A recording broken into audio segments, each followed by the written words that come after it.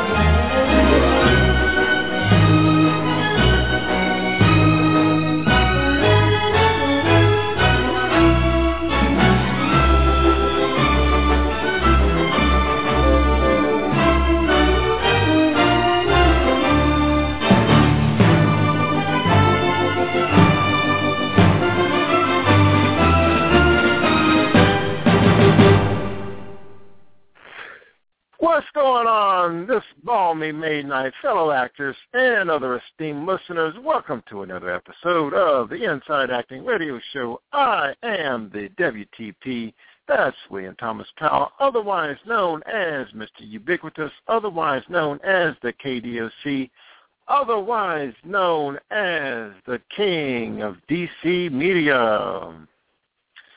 Inside Acting is brought to you by DC Actors Examiner, where you'll find many great articles, including one about tonight's guest, director-writer Justin Timpane, who is the director of the action-packed Ninjas vs. Trilogy. He's also got a podcast. Did you know that?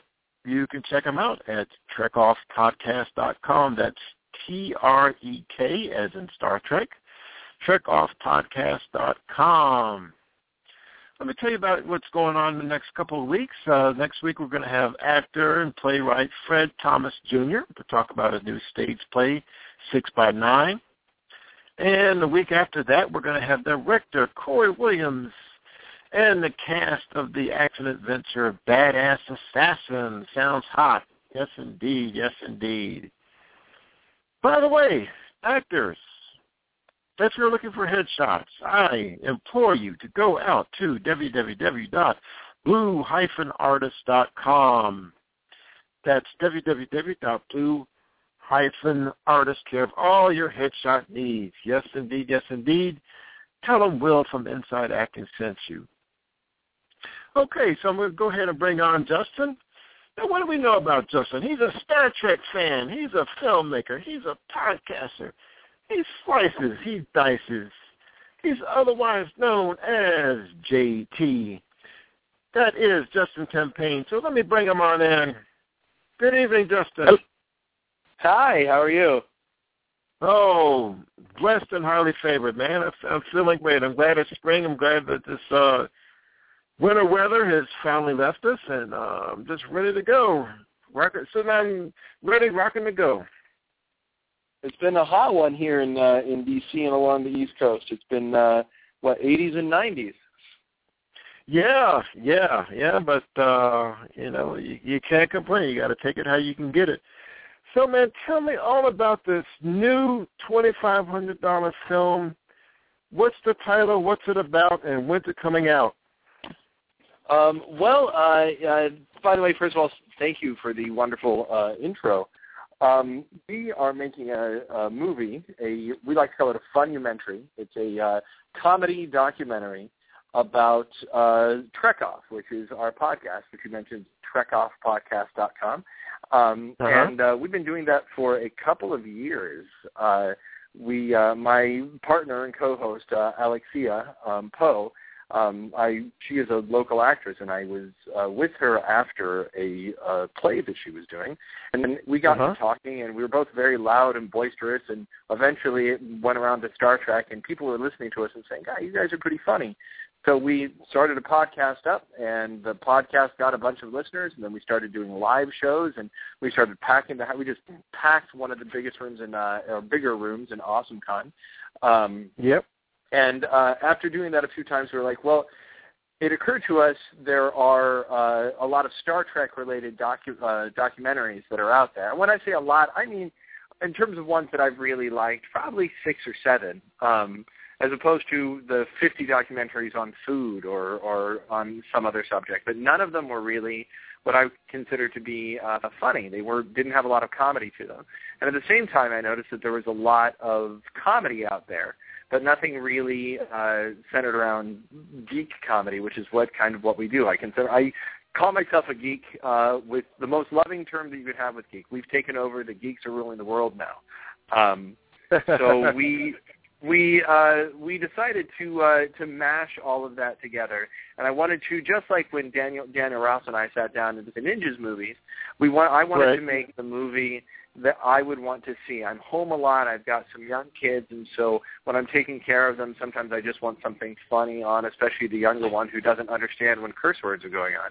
And I wanted to see the movie that I would want to watch that I couldn't find. So we took our podcast, we sort of reappropriated what we were doing. We shot a bunch of our live shows, like 6 or 7 of our live shows at different conventions. And then we went around and we interviewed some Star Trek celebrities. We interviewed the cosplayers who go around the shows and dress up in amazing costumes. We interviewed other podcasters to see what motivated them to do science fiction-based podcasts. We're mashing it together into a film that is probably 25% documentary like you've seen before in documentaries like Trekkies and stuff like that, but has a lot of other things that you wouldn't have seen. We went to a Star Trek fan musical. We put together a Star Trek burlesque show and did that. We went down to Georgia where they make these Star Trek fan films. This one's called Farragut, but there are a bunch of them out there where they've actually poured a bunch of money into making continuing episodes of the original series from the 60s. So they've built this perfect replica from the blueprints, and they actually have help from the people who made the original sets back in the 60s. So you walk on, it's like you're walking into the show. So we went down there and we shot a bunch of stuff there. And we're putting it together and just sort of giving a fan's eye experience. The one thing that the other Trek things have had that I've seen is that it seems to be based on the experience of, one's based on Gene Roddenberry's son's experience, and another one is hosted by one of the Star Trek actors, and it's a little bit making fun of the Star Trek fans, which that's not what we wanted to do at all. We just wanted to have a lot of fun and bring along people on the ride. So I think people are really going to enjoy it. It's like our podcast. It's absolutely what you would call not safe for work. It's foul mouth. It is absolutely rated R. A lot of what would happen if Captain Kirk and Han Solo and then some funny what a 12-year-old would consider to be really dirty question will follow, and we'll pose that sort of thing. It's just the whole point is to have a lot of fun, and that's TREKOFF, the motion picture, which is at TREKOFFmovie.com. Huh. Okay. Fantastic. Okay, so we're going to touch a little bit more on Star Trek a little bit later in the show. I want to turn the corner here and talk about Eduardo Sanchez of the Blair Witch Project. Now, I know that you've been doing a lot of different projects with him. So what's going on there? What are you doing now with Eduardo? Well, I mean, with that, let me be very clear. Ed has been wonderful to come on to work and help us out. I don't want to possibly say that I have had anything to do with the amazing stuff that he's been doing completely without me. So he has come on as executive producer on Ninjas vs. Monsters and was a consultant for us on Ninjas vs. Zombies and Ninjas vs. Vampires. And we are having interesting conversations about some really cool ideas that he has, not related to films, but just how to improve filmmaking and how to improve what goes on in this area. But he is, I mean, to say that I am involved in Eduardo Sanchez projects is like saying that because when I used to do extra work that I worked on Minority Report, to say that I'm involved in a bunch of Steven Spielberg projects. He is the big dog, and I am just lucky to sort of be able to keep an eye on the good table scraps, the big massive stuff he's doing. Yeah, I by no means want to try and horn in because he's got I don't even need to say Ed from the Blair Witch Project anymore because he is now Ed who made Lovely Molly, and he's Ed who just directed a couple of the episodes of the new From Dusk Till Dawn series, at least one, maybe two, and then he just did a project called Intrude. I mean, he is truly doing big time stuff. I'm doing fun stuff. Oh, okay. Very good, very good. So now credit where it's due. Go ahead. I'm sorry? Hello? Do you still have me? I think I lost him. No, I'm here. You still okay? Okay. All right, you're using a new microphone there? Well, I have. Right now, I don't know how it is. We're on your side of the DC area, but it is raining off and on like crazy. So we've been having brownouts, and reception has been coming and going here. It's we're hoping. Okay. Okay. All right. So, talking on the subject of Ninjas Versus, are there any plans to adapt that series into a TV series? Oh well, that is. Who you been talking to, man? Well, man, I'm clairvoyant. I have a crystal ball in my basement. I consult it every night, man. Don't you know that? Ninjas Versus. I have very playfully been for the last year. We premiered Ninjas Versus Monsters last 18 months ago, and have been working on getting the distribution side of it worked out. There have been challenges as there are with any films. A lot of films sit on, like for instance, one of my favorites, Cabin in the Woods, sat on the shelf for a few years before it finally came out. But we're finally coming out the end of that tunnel. And I've joked the whole time saying, well, I think I'm done. I'll never do another one. And yet I have had conversations about how a rebooted version of it would look on TV, or as a web series, and also what would a continuation look like? What would a spin-off look like? Well, I mean, those are conversations that are never far from my mind. And when I say mine, it's usually me and again Daniel Ross. We just will sit up late at night and go, what if this happened or what if that happened? The third movie, which a lot of people got to see at the AFI a long time ago and some of our other little screenings at conventions, when everybody sees it, and that's going to be not too long, when everyone does see it, it does very conclusively end the story. It is the end of a trilogy, which is not to say that you couldn't make more, but you would have to start a new story. So that's sort of where that lies story-wise. But we are very, very close to finally being able to. We've had one of the things that I get asked probably every week. Someone goes, the film was funded by Kickstarter, and one of the main rewards was when the film is done, when it's finally distributed, you will get a DVD, yay! And everybody goes, okay, so it's been 18 months. We know the film's close to done. Where's the DVD? And we have to wait for the distribution to happen because we don't want to be putting it on DVD and then suddenly we find it on the internet, and then blah, blah, blah. So that's all bad. So we're when it's distributed, that is going to go out to those folks, and when the world sees it, I think they're just going to be blown away. I think they're going to be very, very happy with what they see. Oh, that's fantastic. So, man, I want to go back in time. I really want to go back in time here and talk about, there's a company, I don't know if they're still around, Time Warp Films and Joe Ripple. What's some of the lessons you learned working with Joe? You, sir, may I commend you on the level of your research. I don't know. I don't know what the current. To answer the first part, I don't know what the current status of Time Warp Films is. Joe, who is still really active in the horror community in a very different way. Joe is right now heading up an organization called Scares That Care. And what he does is he puts together giant horror conventions where horror celebrity shows up and there's memorabilia and all the things that would normally be at a horror convention. But as opposed to being for profit, all the proceeds go to charity.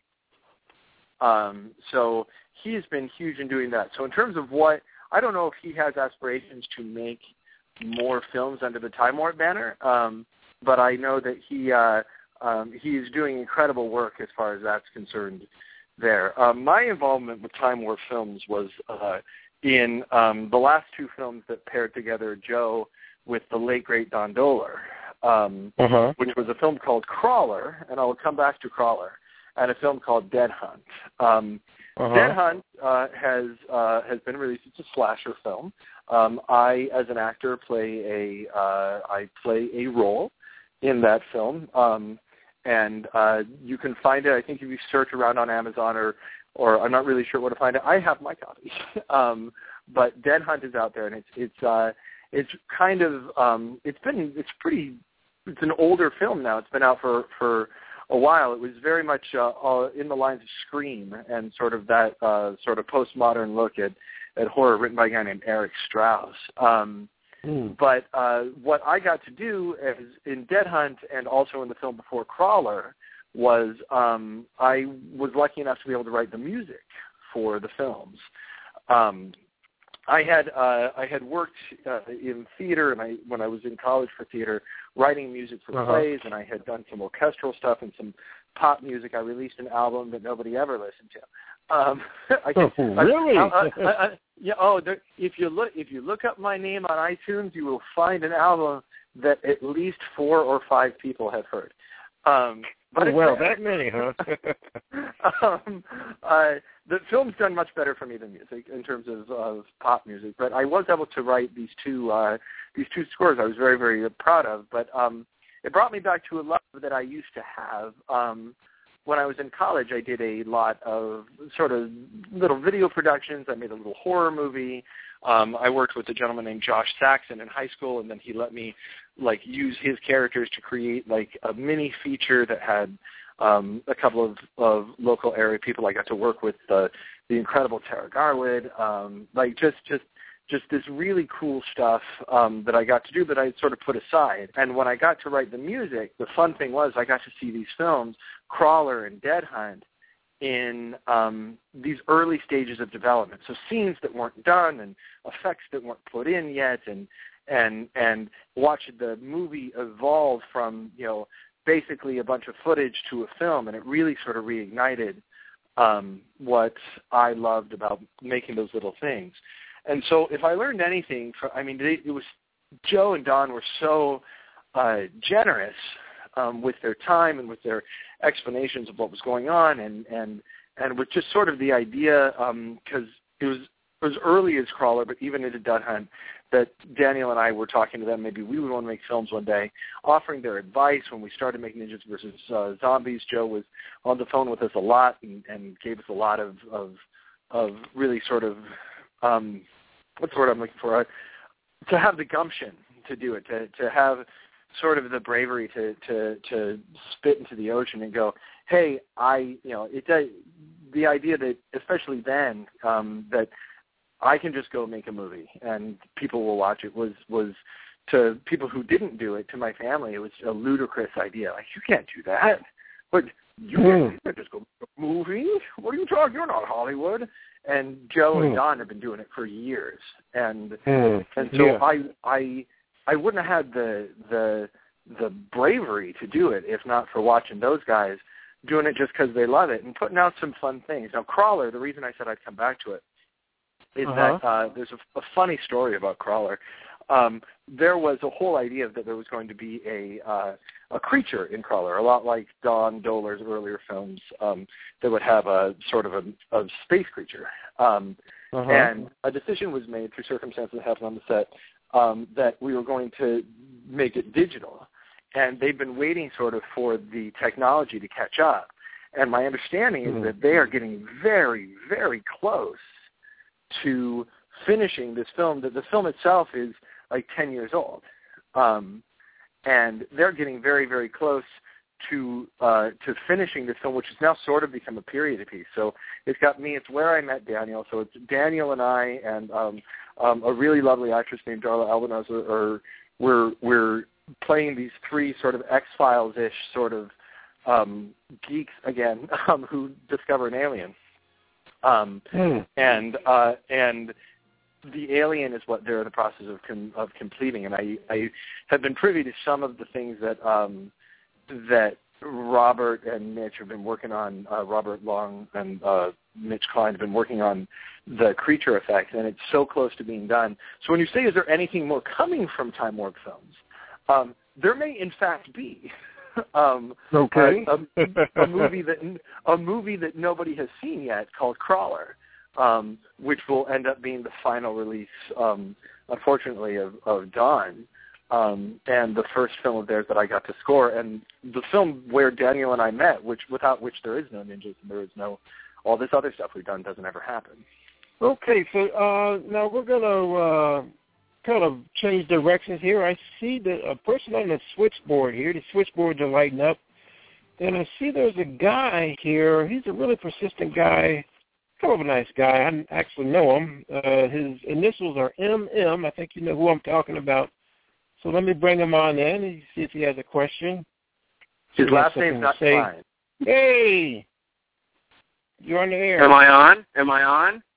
Yes, you are. Yes, you are. Is this Marshall Mathers? I'm such a fan of your music, Eminem. No, the other Eminem. Oh. Wrong Eminem. Hey, I get a question. Since they're rebooting everything now and restarting everything now, when they reboot the Ninjas trilogy, can I be in it? I don't want a really big part. I want just a super minor, sub-minor character like Coulson that you only see for like 2 minutes in each movie, but a character that everybody elevates and reveres to some kind of stature equal to the rest of the heroes in the movie. And then I'll give you a series that starts off kind of weak, but then gets really, really good. Now, Mr. M, if I remember correctly, you're not a big fan of Agents of S.H.I.E.L.D., right? Or have you finally turned the corner? I watched 10 minutes of the first episode, and I thought life is too short, and I never went back. But I've heard really good things about it. Ross posted something on it about how it started off being very cancelable and ended up being like super kick-ass. So I might have to actually go back and watch it. I just watched the final episode. I will say this: if you are there, if you are available, of course.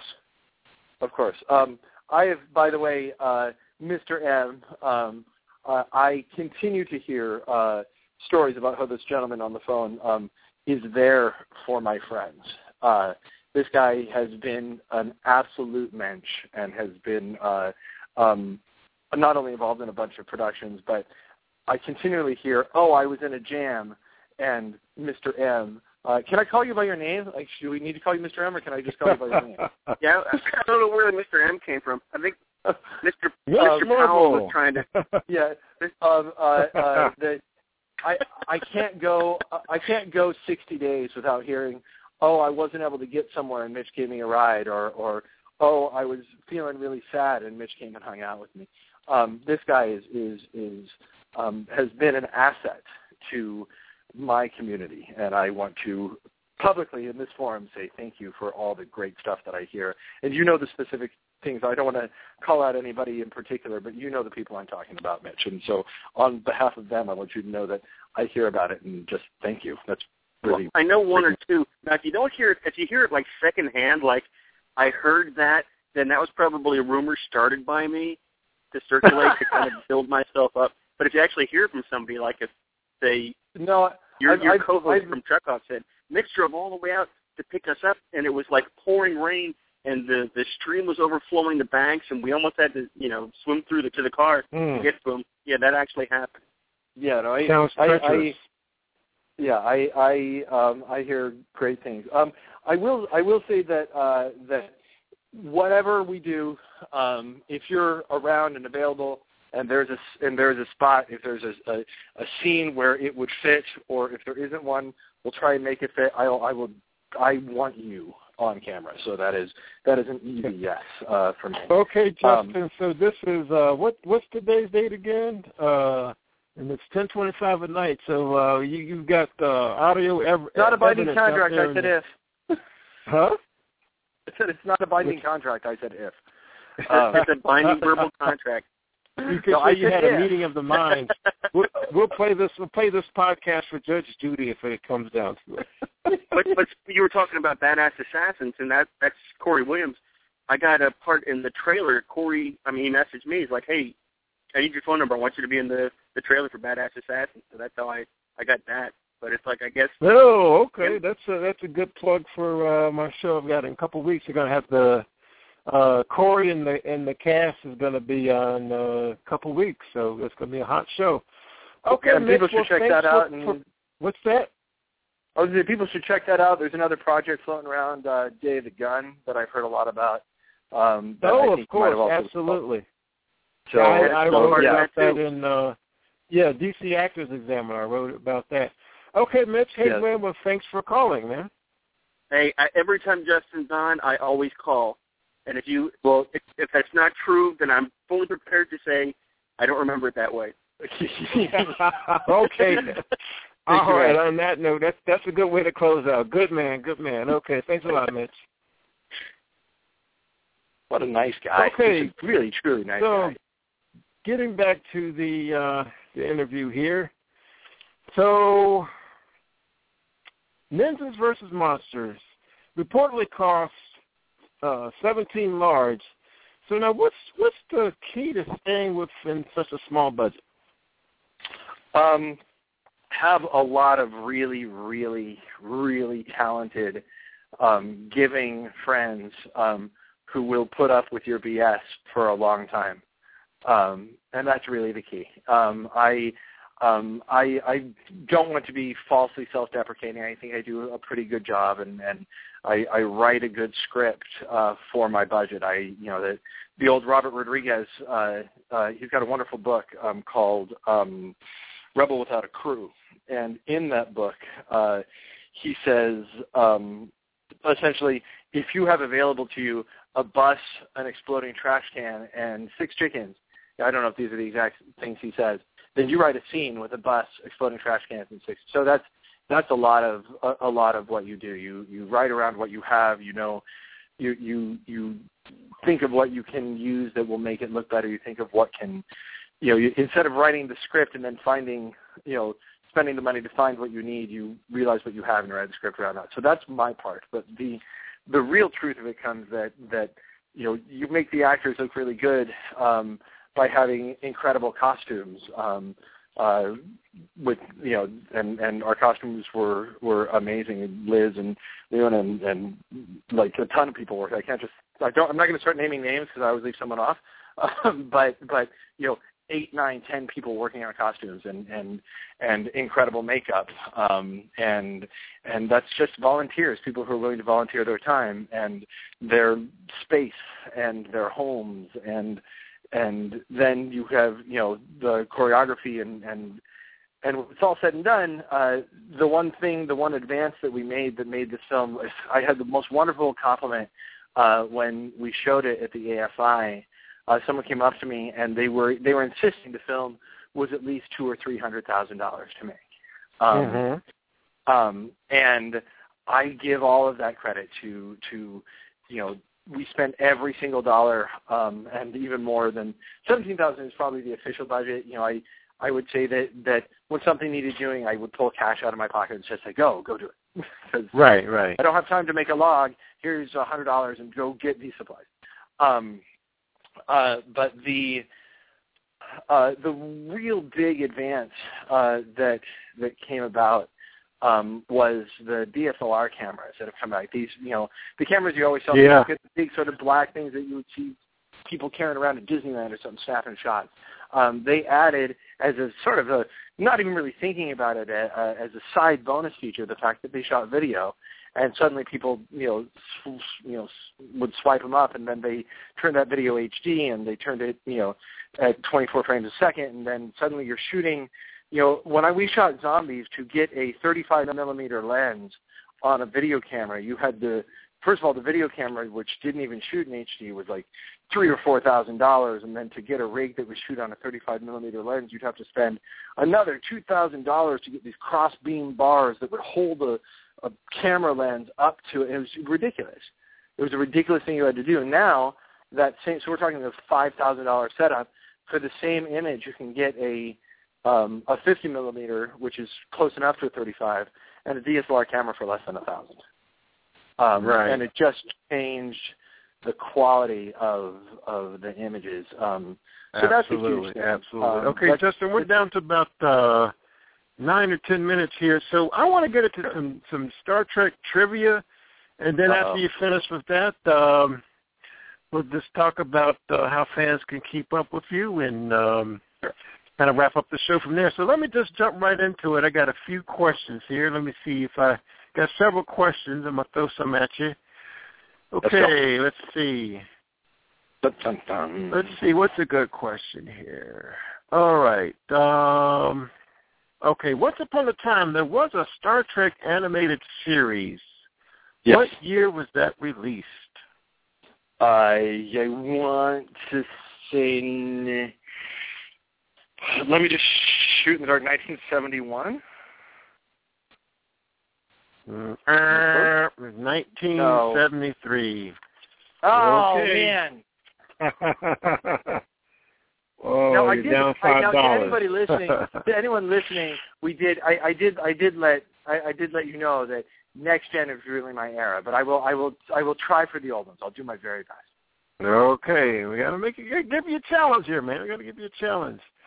Okay, I'll throw you an easy one so you can catch up. This is an easy one so you can catch up. What does the T in James T. Kirk stand for? Tiberius. Oh, okay. Good. Applause. Okay, that's good. Okay, I'll give you a +5 there on that one. Let's see here. Okay, who directed Star Trek, the motion picture, back in 1979? Robert Wise. Oh, okay. Okay, you're officially 2-1. All right, okay. My heart's actually pounding. My heart's actually beating fast. My heart is actually beating fast. Okay, I don't know how to take that, but okay. I'm nervous. All right, let's see. Okay, I'm going to make you even more nervous here. Okay, what year did Star Trek II, The Wrath of Khan come out? 1982. Oh, okay, all right. Okay, you're 3-2. Okay, you got that one right.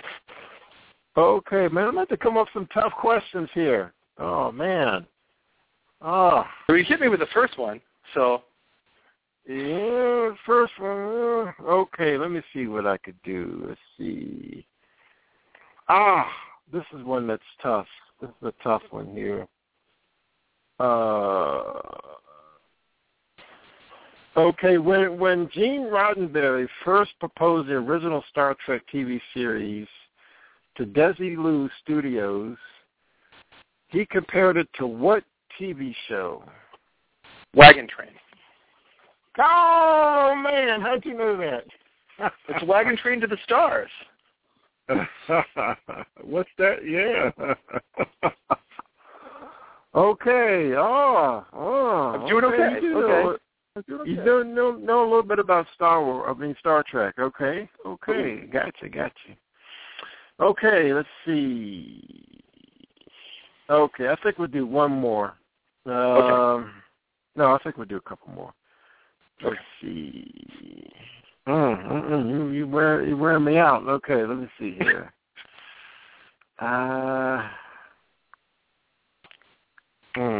Okay, what network was Star Trek Voyager on? UPN. Oh, okay, 5 and 1. Okay, not bad. Okay, you've done your homework. I watched it. First run. My first year in college. Okay, let's see here. Let's see if I can try to stump you here. Okay. Let me see here. Let's see. Just give me about 15 seconds. I'll find something that's really, really challenging. I'll tell your Hopefully. audience, while you're looking, side note, you could have really tried to stump me by asking what network the next generation of DS9 is on, because they were syndicated. They weren't actually on a network. Ah, okay. All right. Okay. Hit me with another one. Yeah, that's a good suggestion. Okay, let's see. I'm so mad at myself about the animated series. Oh, man. Oh, come on. Don't be so hard on yourself. Okay, let's go back in time. About 20 years ago, there was so-called Deep Space Nine, starring Avery Brooks. Let's see. We'll say that, the show began after the brutal Kardashian occupation of what planet? Bajor. Oh, come on. Oh, okay. All right. It actually began at the Battle of Wolf 359, but that's my favorite. You see, that's my favorite one, though. That's not fair. Deep Space Nine is by far my favorite of the Star Trek shows.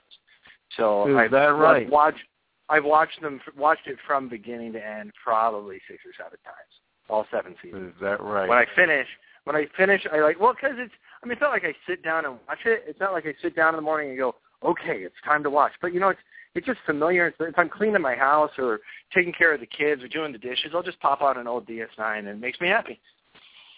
Oh, well, that's good to know. Okay, so I'm going to hit you with one more and then we'll move on. Back in November 18th, 1994, a movie called Star Trek Generation. It was released back in 1994. Who was the director? David Carson. God bless America. Oh, wow. Oh, okay. All right, I'm going to quit. Okay, you're 71, man. Okay, that's enough. Okay, How'd I do? Did I do okay? I do okay? Yeah, I think you did all right. I get to keep my podcast. Yay. Wow. Well, you're as advertised. Okay, well, if you're going to do a project called TREKOFF, the motion picture, you better know your stuff. Wow, I'll tell you. Yeah, I know. So I'm going to get crucified for the animator. I can't wait to read the emails from our listeners. Oh, God. I don't feel bad. Well, hey, don't feel bad.